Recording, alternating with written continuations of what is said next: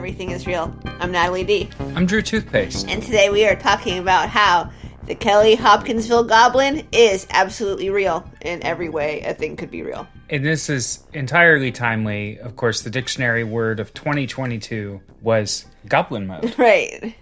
And so what better way to talk about what is probably last year at this point? Right. I will say that the Kelly Hopkinsville Goblin is one of my favorite UFO stories. I particularly like it because not only are the little guys so great looking. They look great. And we're going to get to this in a minute, but if you're in a rush, you can look up Kelly Hopkinsville Goblin, spelled exactly how you would expect, and see a number of illustrations. They've captivated people for decades. Right.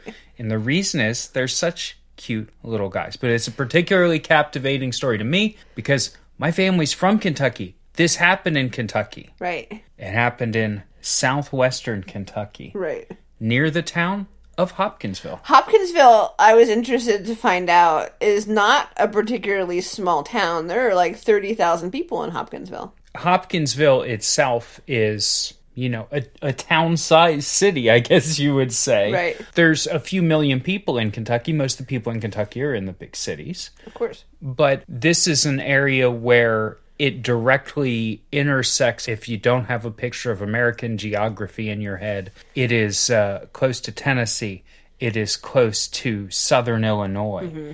It's close to Missouri. Right. And so this is a part of the country where not a lot of people end up unless you have family there or you're traveling through there or something like that. Right. It's a very weird and interesting part of the country. I think it's beautiful in Kentucky. I think it's gorgeous. So this actually took place it took place on a farm near Kelly, which is near Hopkinsville. Yeah, Kelly is a smaller little townlet, village, hamlet, I don't know what you would call it. A little guy who is just north of Hopkinsville. And they found little guys near the little guy. Who would have thought about it? Right. Now, Natalie, why don't you start at the beginning? What happened? Okay, so this happened in 1955 on August 21st. Okay, so this was in the summertime. It's a hot night, right? There was a family by the name of Sutton who lived in a farm near Kelly, Kentucky. And they showed up at the police station at like 11 o'clock at night. And they were like, okay, cops, listen to this. Our house has been under attack by aliens for like the last 3 hours.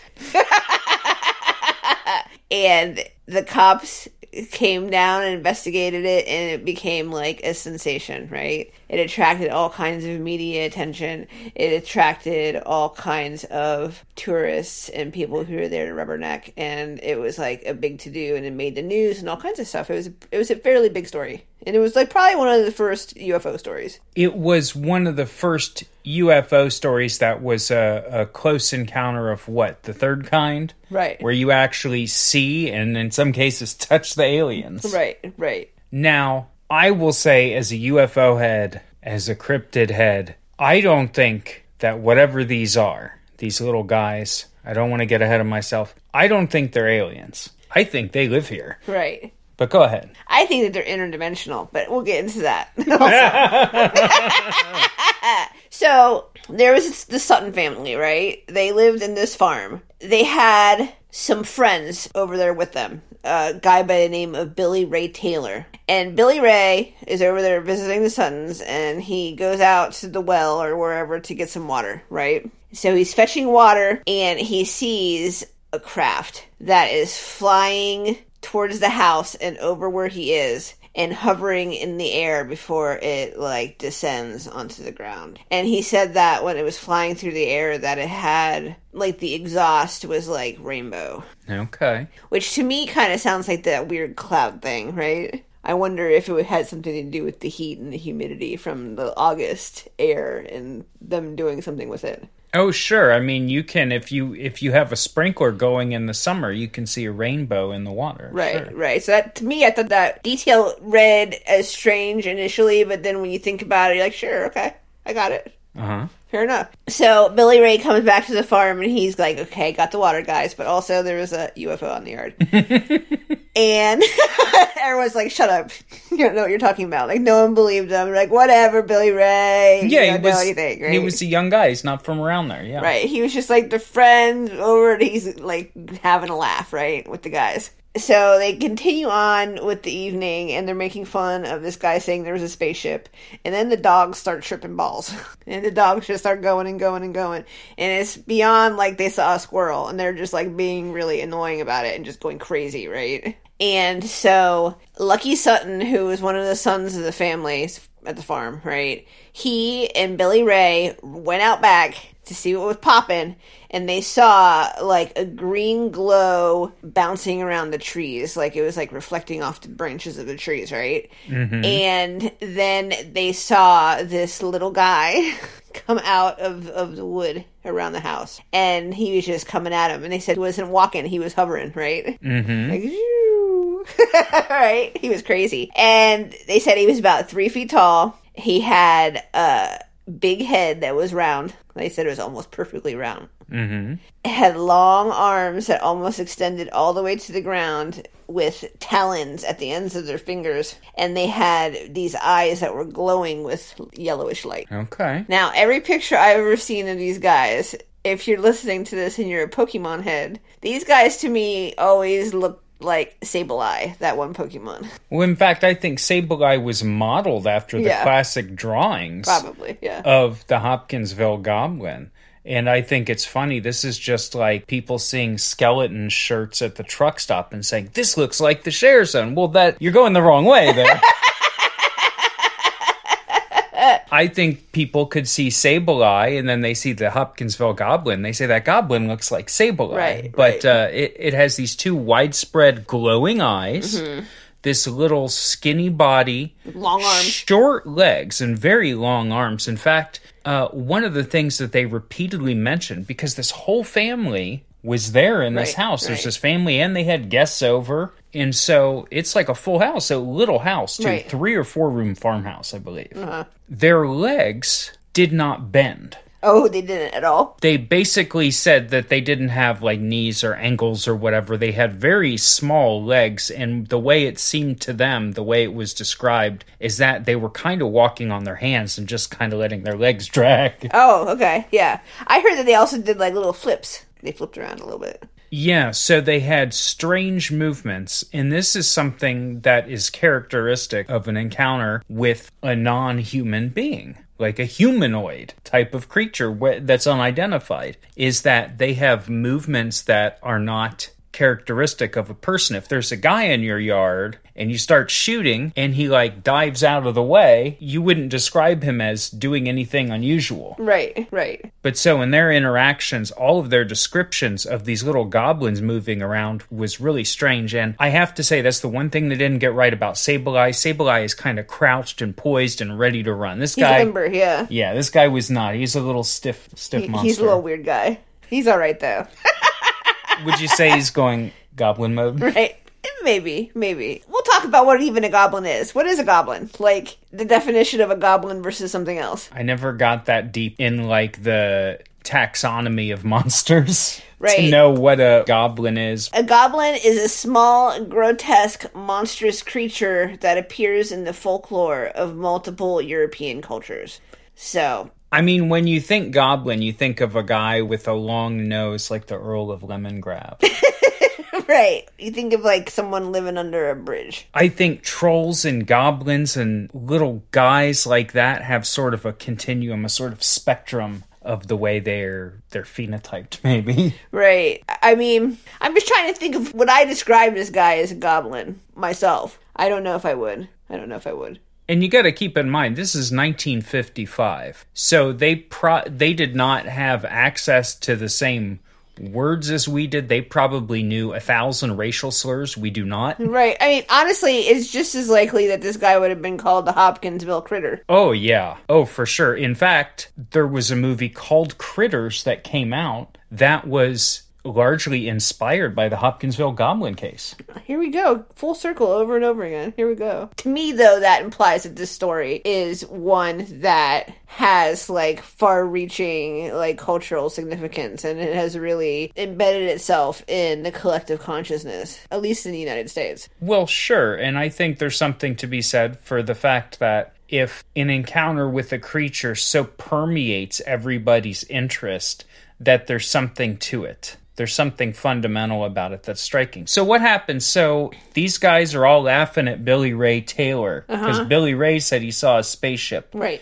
And then they look out the door and they see a green glow and they see one of these guys. They see the guy, right? And they said not only did he look like a Pokemon, but they said that his body was glowing and reflecting light and looked like it was made out of a silver metal, which is why I was thinking maybe it is interdimensional and it was just a trick of people not being able to perceive it fully.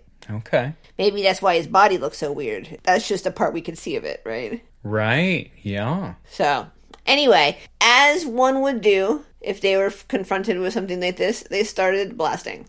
Oh, yeah. They started shooting at it with a shotgun. And the guy started charging at him with his arms up in the air, and they blasted him with the shotgun. And it was like, oh no! And it ran off into the woods, right? Yeah. They spooked it with the shotgun. They didn't injure it. It didn't seem to die. It didn't fall down. Yeah.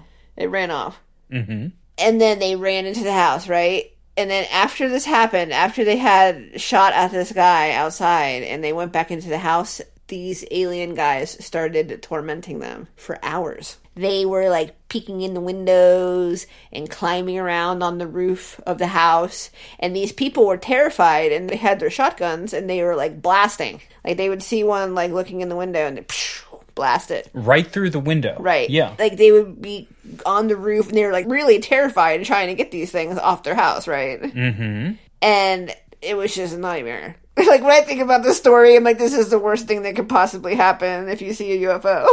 Is that you end up in an hours-long standoff with aliens like all over your house. And I think there's something really striking about them being little guys and having a bunch. Now, there were multiples of them. Right. There were multiples. It wasn't just one of them. Right. There were multiples.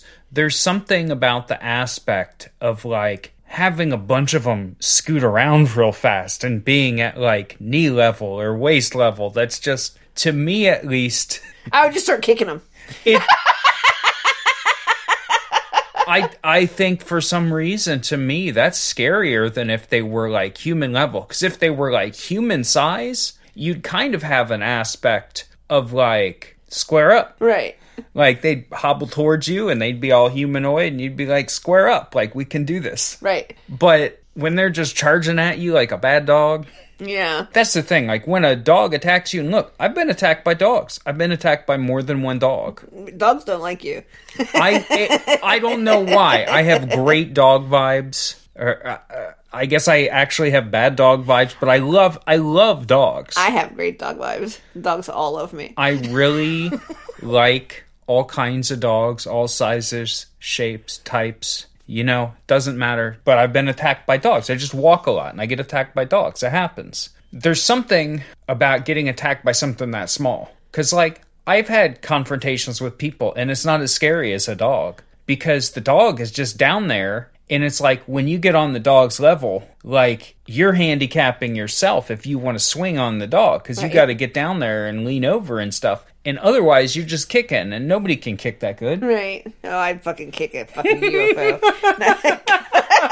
Kick it, alien. And I think the other thing to think about is, at least with me, like, I am not a really frequent, like, animal kicker. So, like, just the thing is, just having a little animal, it's like, really, I'm like, come on, man. Like, I would not...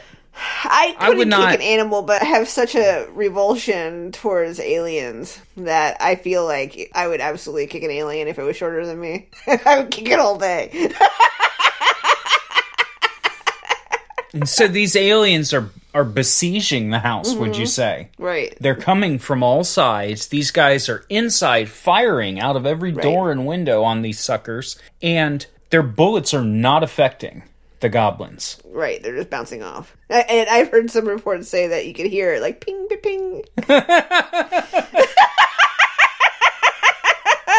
They're just not of this world. They're not reacting to our human weapons. Those human weapons are good for earth animals, not those guys. And again, I mean, I think the only reference point for people who were really, enmeshed in popular culture in 1955 would have been like Superman or something, right? Man of Steel. You shoot Superman, there's classic illustrations of bullets bouncing off Superman's big chest, right? Right. I think that would be your only point of reference. But one thing that was notable about the Sutton's farm is that these folks were not living lavish. They had a farm, and they had woods behind the farm, and they had a farmhouse. They didn't really have anything in the house. Right. They weren't stocked up on comic books. No. They were not, doing Fortean research. They didn't even have a phone. That's why they had a standoff for 3 hours before they went and got the cops, because they couldn't call the cops. What did they do then at that point? Okay, we got little guys popping up in the windows. They're blasting them, right? The wife of one of their guests saw a goblin guy coming to the door, and she said it looked like a 5-gallon gasoline can with a head on top and little legs. And she also said that it was shimmering and metallic, and she said it was shiny like her refrigerator. Okay. And Billy Ray rushes out to try to get this guy off the roof, right? And the goblin reached down from the goddamn roof with his little claws and was touching his hair and shit. They grabbed Billy Ray and pulled him back into the house, and they're like, fuck that guy's gonna rip your shit up, right? They started blasting, shooting into the darkness. They saw a goblin in a tree descend slowly to the ground and then run off into the woods when they shot off into the yard, right? They continued to hear scratching on the house and all over the place for hours until finally some of them nutted up and they're like, okay, we're running for it. We're going to run for the truck. And they ran out to the truck and drove off to the police station, right? Mm-hmm. And they brought the police back and they investigated lightly, and then the police left, and then the goblins came back, and they were dealing with these goblins until almost sunrise the next day, before it was finally over. The cops came, and they're like, I don't know, I see some shotgun shells, I see this house is all blasted to shit. And then they left, and then they came right back. Cops aren't useful for anything. What were the cops gonna do?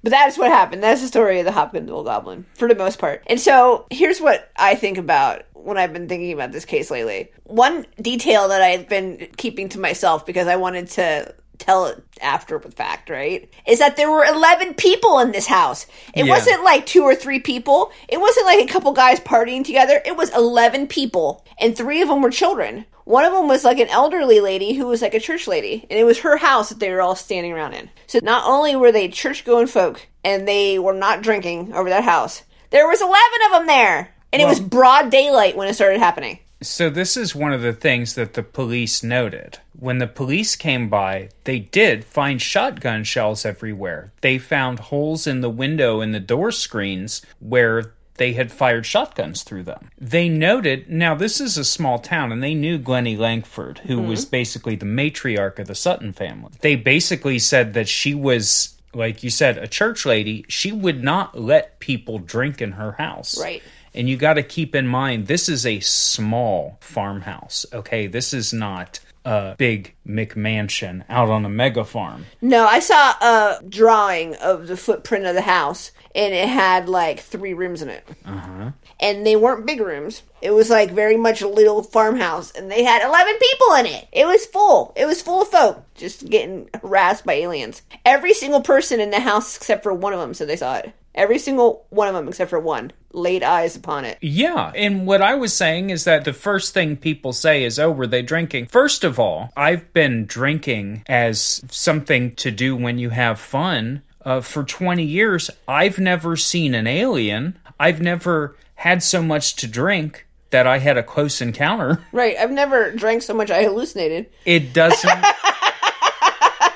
It would not explain anything, and the police even noted, and the only reason I'm bringing this up is because this is something that other people who didn't believe it would say is, oh, they're just drunk. Right. Not even realizing, perhaps, that drinking doesn't do that. Right, right. It's always an excuse, right? But they were stone cold sober. Right. These are folks that didn't have much money and didn't own many material goods. And this is August, so they've probably harvested some stuff and sold it. But for the most part, you're going to be waiting still a couple months to, sell what you've grown all year and make your money. Right, right. Well, a lot of these people work in the carnival circuit also. Some of these people involved in the story. Okay. And so they were working because it was summertime. Well, that's where Billy Ray came from, right? Right, right. So, okay, so like I said, there was 11 people involved in this. That is noteworthy to me. The fact that they fought it off for 3 or 4 hours before going and getting the police means that it started attacking their house at 7 o'clock in the evening in the summertime. So it would have been broad daylight. Mm-hmm. It was not a mirage or something caused by the lack of light. The first time they saw this thing, it was not at night. Like, you could maybe say, oh, it was dark and they saw a bird out in the dark. It wasn't dark when they saw it the first time. It was daylight. And also being like, oh, it was a bird. These are folks who've lived out in the country for their entire lives, and their parents lived out in the country for their entire lives for as long as they have memory. Do you think that these guys don't know what a bird looks like? Do you think these guys have never seen an owl before? And so one of the things you would do if you lived in this area at this time, because both of my parents grew up in Kentucky in the 40s and 50s, one of the things you would do is you would get your shotgun or your rifle and you would go out in the woods and go hunting. Right, of course. You could get a .22 and go out squirrel hunting, and you would walk through the woods and you would be in the woods for hours. You would sometimes go out before dawn. Sometimes you would come back after sunset. Right. People who live in this area were absolutely familiar with all of the flora and fauna in the area. Yeah. And in fact, would probably quite frequently take a day and walk 10 or 15 miles through the local area. So these are not people who live in apartments and they go outside and they've never seen an animal. Right. Those streetlights here, I can't see nothing. Like, yeah, I mean, I'm not sold on the owl story. So what is it about this story that makes everybody believe it now? Okay, so first off, his story is famous, right? It was detailed in a book in 1955 called Close Encounter at Kelly, which I read earlier today also. And that book gave rise to the phrase little green men as a descriptor for extraterrestrials. And so this was like an influential case. And so it carries more weight just because it is a cultural touchstone. Mm-hmm. After they wrote this book and they were involved in like media stories and this and that, right? There were other people in southern Kentucky who also reported seeing goblins. And they have thought that this area's proximity to the Mammoth Cave system and all of the geomagnetic anomalies in that area may have something to do with it. And that is what I thought also, is because when I heard this part about like the shimmering metallic look to their bodies, it sounds very strange, but it would also be explainable by them not existing in our plane of existence, right? Yeah, and if, we talked about when we were talking about the hollow earth, whether or not the hollow earth exists, you would have to take a great deal of time and effort to find this out, but we know for sure that Mammoth Cave exists. Right. I've personally been in Mammoth Cave. We know for sure that the Mammoth Cave system is one of the largest cave systems in the continental United States, and that we don't even fully know the extent of it because going in a cave is so dangerous and takes so much time and expense to really, get crews together and do this safely that probably the full extent of it has not been explored. Yeah, absolutely. Absolutely. What I'm saying is that the entrance to Mammoth Cave is right outside Bowling Green, which is the next town directly east of Hopkinsville. Right. This is not only close to Mammoth Cave, but there are almost certainly openings to Mammoth Cave right around Hopkinsville and Kelly. Right. And there's all those geomagnetic anomalies which are so often linked to strange things happening. Right. And so, like, the combination of these guys seeming interdimensional with the fact that we are sitting in an area where there are these weird fluctuations, that to me makes it seem like an explanation for what's happening. Because, I mean, that's my personal idea on what is going on. I think everything is just interdimensional stuff. And we know that there are geomagnetic anomalies in places that are reported to have UFO activity. There's similar anomalies near Catalina Island in the Pacific, off the coast of California. Mm-hmm, mm-hmm. There's anomalies all the way up the Appalachians. There's geomagnetic anomalies around this area in southwestern Kentucky and around the Ozarks. There's weird shit happening all over the place. Right. And it is tied to geomagnetic anomalies and fluctuations. So the general idea is, setting aside consciousness, the brain has electrical signals, and so the brain is susceptible to magnetic fields. This is why transcranial magnetic stimulation works, for example. Right. If you are in an area where you have areas of high magnetic flux, or you have shifting bands or fields of magnetism, this could easily influence your perception. Right. And so, just like you mentioned, it is possible that having this weird magnetic activity might allow you to perceive something that you would not perceive otherwise. Right, exactly. And so other areas had reports of similar creatures, aside from Kentucky, right? In Dover, Massachusetts, there was a creature called the Dover Demon, who sounds very similar to the Hopkinsville Goblin. It was a small gray humanoid with a big round head and long, thin limbs, and it would climb trees. The Chippewa Cree and Ojibwa Native Americans had stories about a race of humanoid tricksters called Manigishi, and they said that those guys had big round heads and long limbs and yellow glowing eyes. Sounds like a goblin.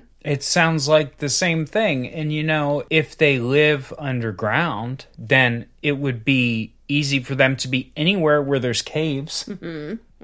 Right. I'm just saying, if you see goblins and you're next to a deep, unexplored cave, the goblins might have come from the cave. That's the easiest explanation. Right. And if the goblins come from a cave and you live in an area next to caves, and there's a long tradition of stories of goblins that look just like them, just like the ones you saw coming from caves, are you going to be like, nah, it's not true? Or are you going to be like, well, maybe there's something to it? Okay.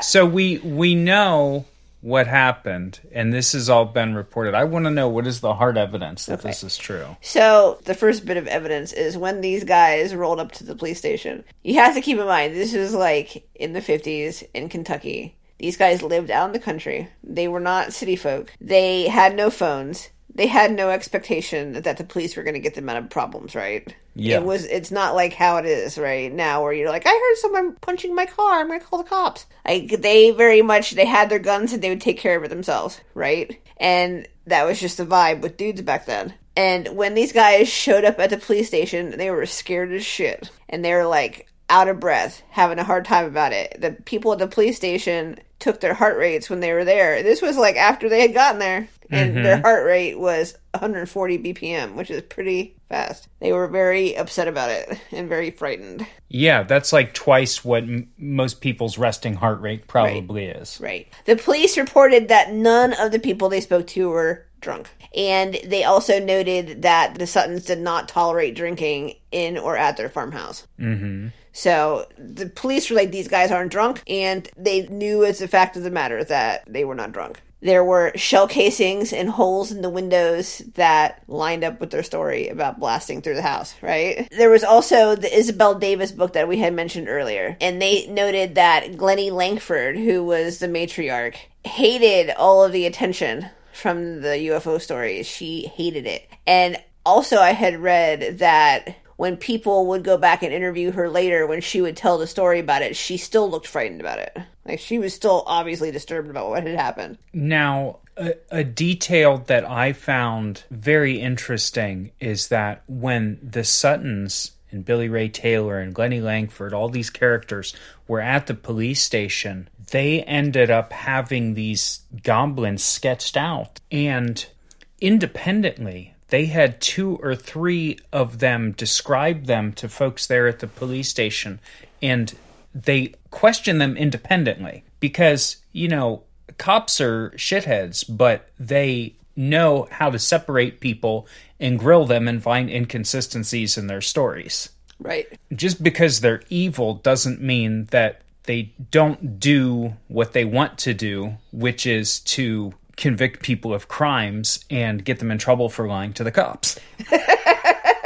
And so I'm sure they very much wanted to get these folks in trouble for bothering them. Right, they wanted to poke holes in their story because they didn't want to have to deal with it, right? So they brought these people in individually, and they had a policeman draw the sketches of the goblins, and all of them described it to a T. All of them described it in such a way where they identified the features of the goblin. It had these large ears that looked sort of almost wrinkled like elephant ears. This feature was present in every single one of the drawings. It had eyes that were not forward-facing, but were sort of on the sides of its head. Yeah. And that they were bulbous and glowed yellow. They all portrayed the shape of the head in the same way. They all portrayed a body with long, thin arms that reached almost to the ground. Mm-hmm. And even though its torso had a humanoid shape, the torso was probably about 3/4 of the length of its body, and it had little small legs. Mm-hmm. All of them had the sketch of this goblin drawn up the same way independently. And that is incredible to me because I don't know how you could have colluded on it because, again, these folks weren't trained artists. No, right. I wouldn't imagine that if you gave a pencil to an average person on the street that they would be able to collude with somebody else and have a sketch artist draw something the same way. Right. You know what I'm saying? Like, if you stop the average person on the street and ask them to name 5 countries, like half of them can't. Right. In a big city. In 2022, where we have access to all of the information in the world. Right. So, one thing that I wanted to touch on when it comes to the story, I like this story a lot. There's a certain subset of stories about paranormal events or like UFO stuff or cryptid stuff where I feel like it belongs to me because it's like in my area, right? Like I feel like being from like the area of Appalachia, I take it personally. Like I take those stories personally. Like I take ownership of them, right? Yeah. Hopkinsville Goblin is like this to me. Like the Flatwoods Monster is like this to me. Mothman obviously is like that to me. Like these stories that pop up in Appalachia from people who are like the people who I knew growing up, right? Like my family members, people I've known, right? There is always, when you're talking about these stories, people who try to debunk them because these people are hillbillies. Absolutely. And so I always feel like there's an element of classism where if you cannot impugn somebody based on them being on drugs or being mentally ill or being a crackpot or any of the other reasons that you would impugn someone's ability to witness something, then you will say that they are a hillbilly. They're just a dumb redneck. And that's why you should not believe them. It's pure and simple classism. And there's an aspect of, okay, if the aliens were so smart, why didn't they come to the city? Right. It is something where folks frequently have a problem where if something happens to somebody else and not them, if somebody who they feel is not deserving gets something that they themselves didn't get, they feel as though they have been shorted. Right. And so there's really an aspect with this of people having hatred for farmers and having hatred for people in rural areas where, look, if you were born on a farm in Kentucky in the 40s, I want to know what your plan for upward mobility is. I want to know, how do you get to New York City, which is the cool place for smart people? How do you do this? Where are your bootstraps? Okay? This is like Abe Lincoln shit. I'm going to tell you, my dad was born before World War II in Kentucky on a farm. He got power in his house when he was 5. He told me that he vividly remembered it because they had installed one of the light switches upside down, and so it said no instead of on. When you live in rural Kentucky in the 40s and the 50s, your choices are you can work on the farm, which means you will never be able to do anything but work on the farm and subsist until you die. And my dad knew that his father, my grandfather, had worked the farm in the Great Depression and was unable to make a living and had to leave home, had to leave his family behind to do itinerant carpentry. Right. Okay, and this is not a bootstrap. This is like, how do you not starve to death? Right. This is not getting ahead. This is like getting by. You can work on a farm. You can work in a factory. In, again, 40s and 50s, do you think factories were safe? Do you think OSHA was always there watching? Right.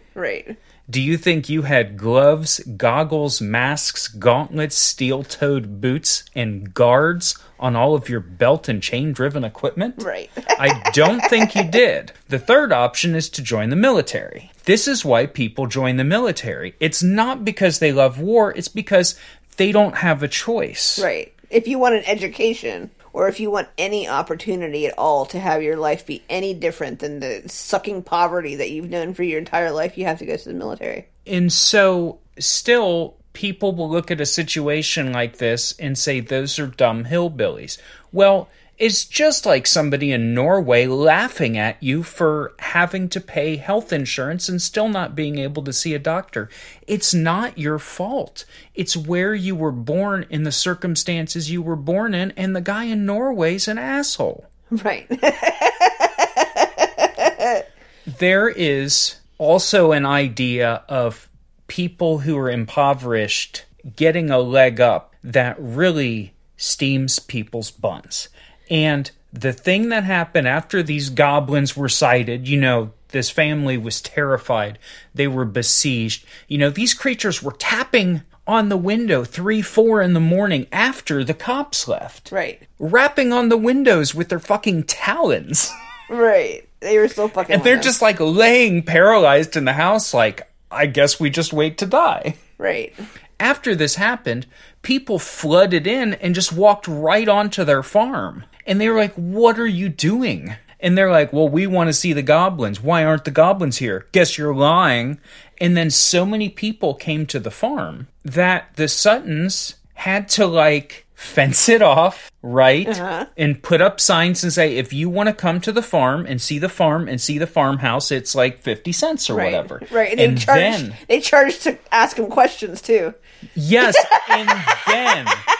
And then what was the response of the media? Oh, they're just trying to make money. Right. They're just trying to make money off their story. No, their lives were ruined. They can't farm when there's people fucking stomping all over their land all day long. You can't take care of animals or grow anything when people won't stay out of your business. And so at every turn, despite the fact that this is a story that's corroborated, it's a story that echoes things other people in the region have said and just kept quiet about, because who do you tell that you saw a goblin? If in 2022, if you see a goblin in your yard and you take a picture of it and you put it online, within minutes people will show up to say that it's fake and you're trying to make money. Right. It's the same shit that's always happened. So this is a story where everybody else in the area has seen the same goblins. Right. People around started seeing goblins also. And like I said, there was also a history of stories of goblins that sounded just like it.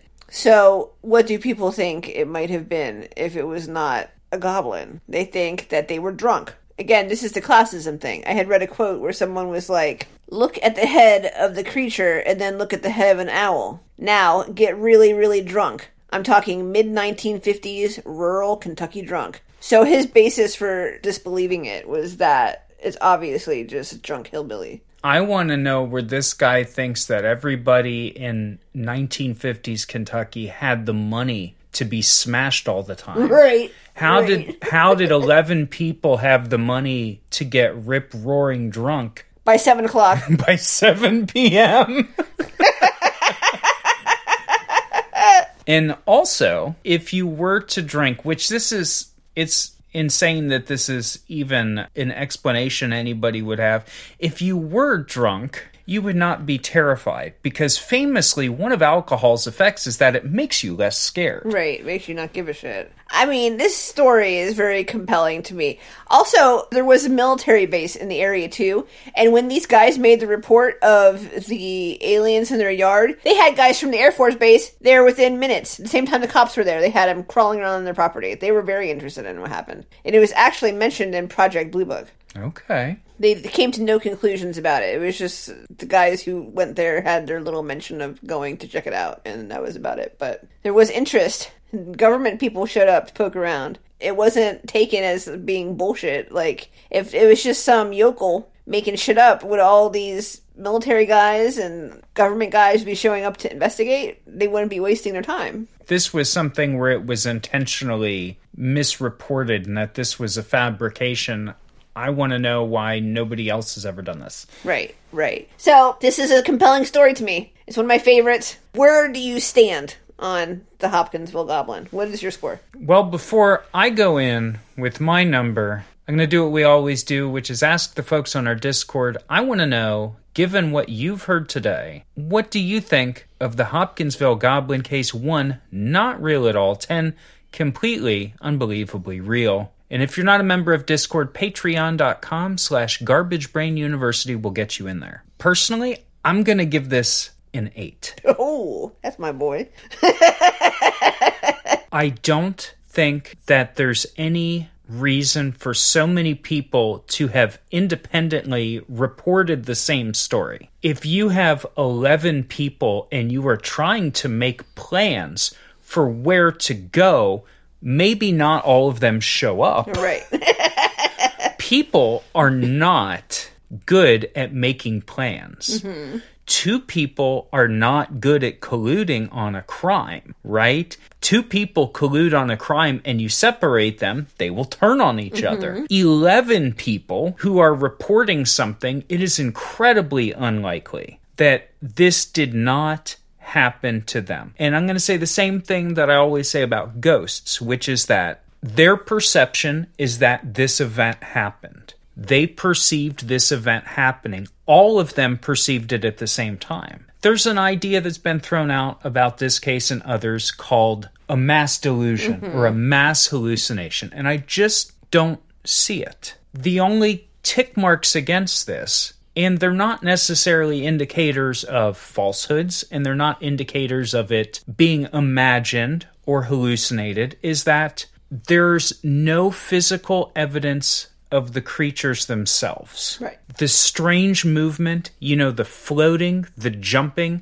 the fact that the bullets were pinging off the fucking guys. Right. The weird movements echo the same thing that happened in the 1994 Ariel school landing, where these aliens were moving in these strange, glitchy ways that seemed even hard to perceive, as though you were not quite looking at them. They were shifting around. The classic gray alien, one of the theories with the classic gray alien is that, it's not gray. It doesn't just have a uniform gray body. It is wearing something, just like, the big almond-shaped eyes are perhaps spectacles, contact lenses, something to protect its eyes from this environment. And it might have a suit in the same way. These little guys coming out, they live in a different environment. It's entirely possible that these guys physically had some kind of suit on. Right. Whether it's metallic, which is going to be, for a person in the 50s, that's the easiest way to describe something that's, silver and shiny or glossy. Or whether it's made of some unique material. Right. Like the memory metal, something like that. Anyway, this is all to say that nothing about this case, assuming that you don't disbelieve in the existence of non-human species. Nothing about this case doesn't match up. They independently described what happened. All of them recounted the events independently, both at the police station and after the fact. They had individual illustrators at the police station and after the fact draw up illustrations of these creatures, and they all matched. Right. The only reason that this might not have happened is, again, no independent observers there saw these goblins, but there are reports all over Kentucky. And even the television show Hellier that came out a couple years ago noted that there were little waist-high goblin creatures that come out at night in southern Kentucky. This was in southeast Kentucky, kind of close to Hazard, if you were old and know about the Dukes of Hazzard. Kind of near Whitesburg, maybe. Right. Anyway, nobody ever found a body of a goblin and said, this is it, this is the goblin. And they took it to New York City and opened them up and said, by God, these are goblin guts. Right. That's the only part of it that does not verify that all this happened. But the police came and the police made a report that there were used shotgun shells in the house. There were holes blasted all over. Right. There were telltale signs that guns had been fired in the house. And that, whatever they're describing, all the signs of the scuffle and everybody being terrified and everything, all matches up. This is probably one of the most believable alien or extraterrestrial or ET, encounters that I've ever heard of. Right. I would have to agree with you. I would give it also an 8. I hate to agree so fully, but if someone could present me some evidence that would sell me on the fact that it is not real, I would accept it. I try to be a malleable person in terms of information. I like being right enough that if I am proven to be wrong, then I'm fine accepting that I am wrong. But this story to me is compelling. The thing that is so incredibly compelling to me is that there were 11 people there. I have never heard of another story that had nearly as many people having such a direct interaction. And out of the 11, 10 people said that they laid their own personal eyes upon this alien. I think it is crazy to think about. These people were all sober. These people were not rich. Do you think that they would be shooting through the walls of their home with people in the house full up of people, and they are shooting through the walls of their home? Could you imagine how terrified you would have to be of what was outside to do that? Absolutely. These are people who have been living in the country. They know what a bird looks like.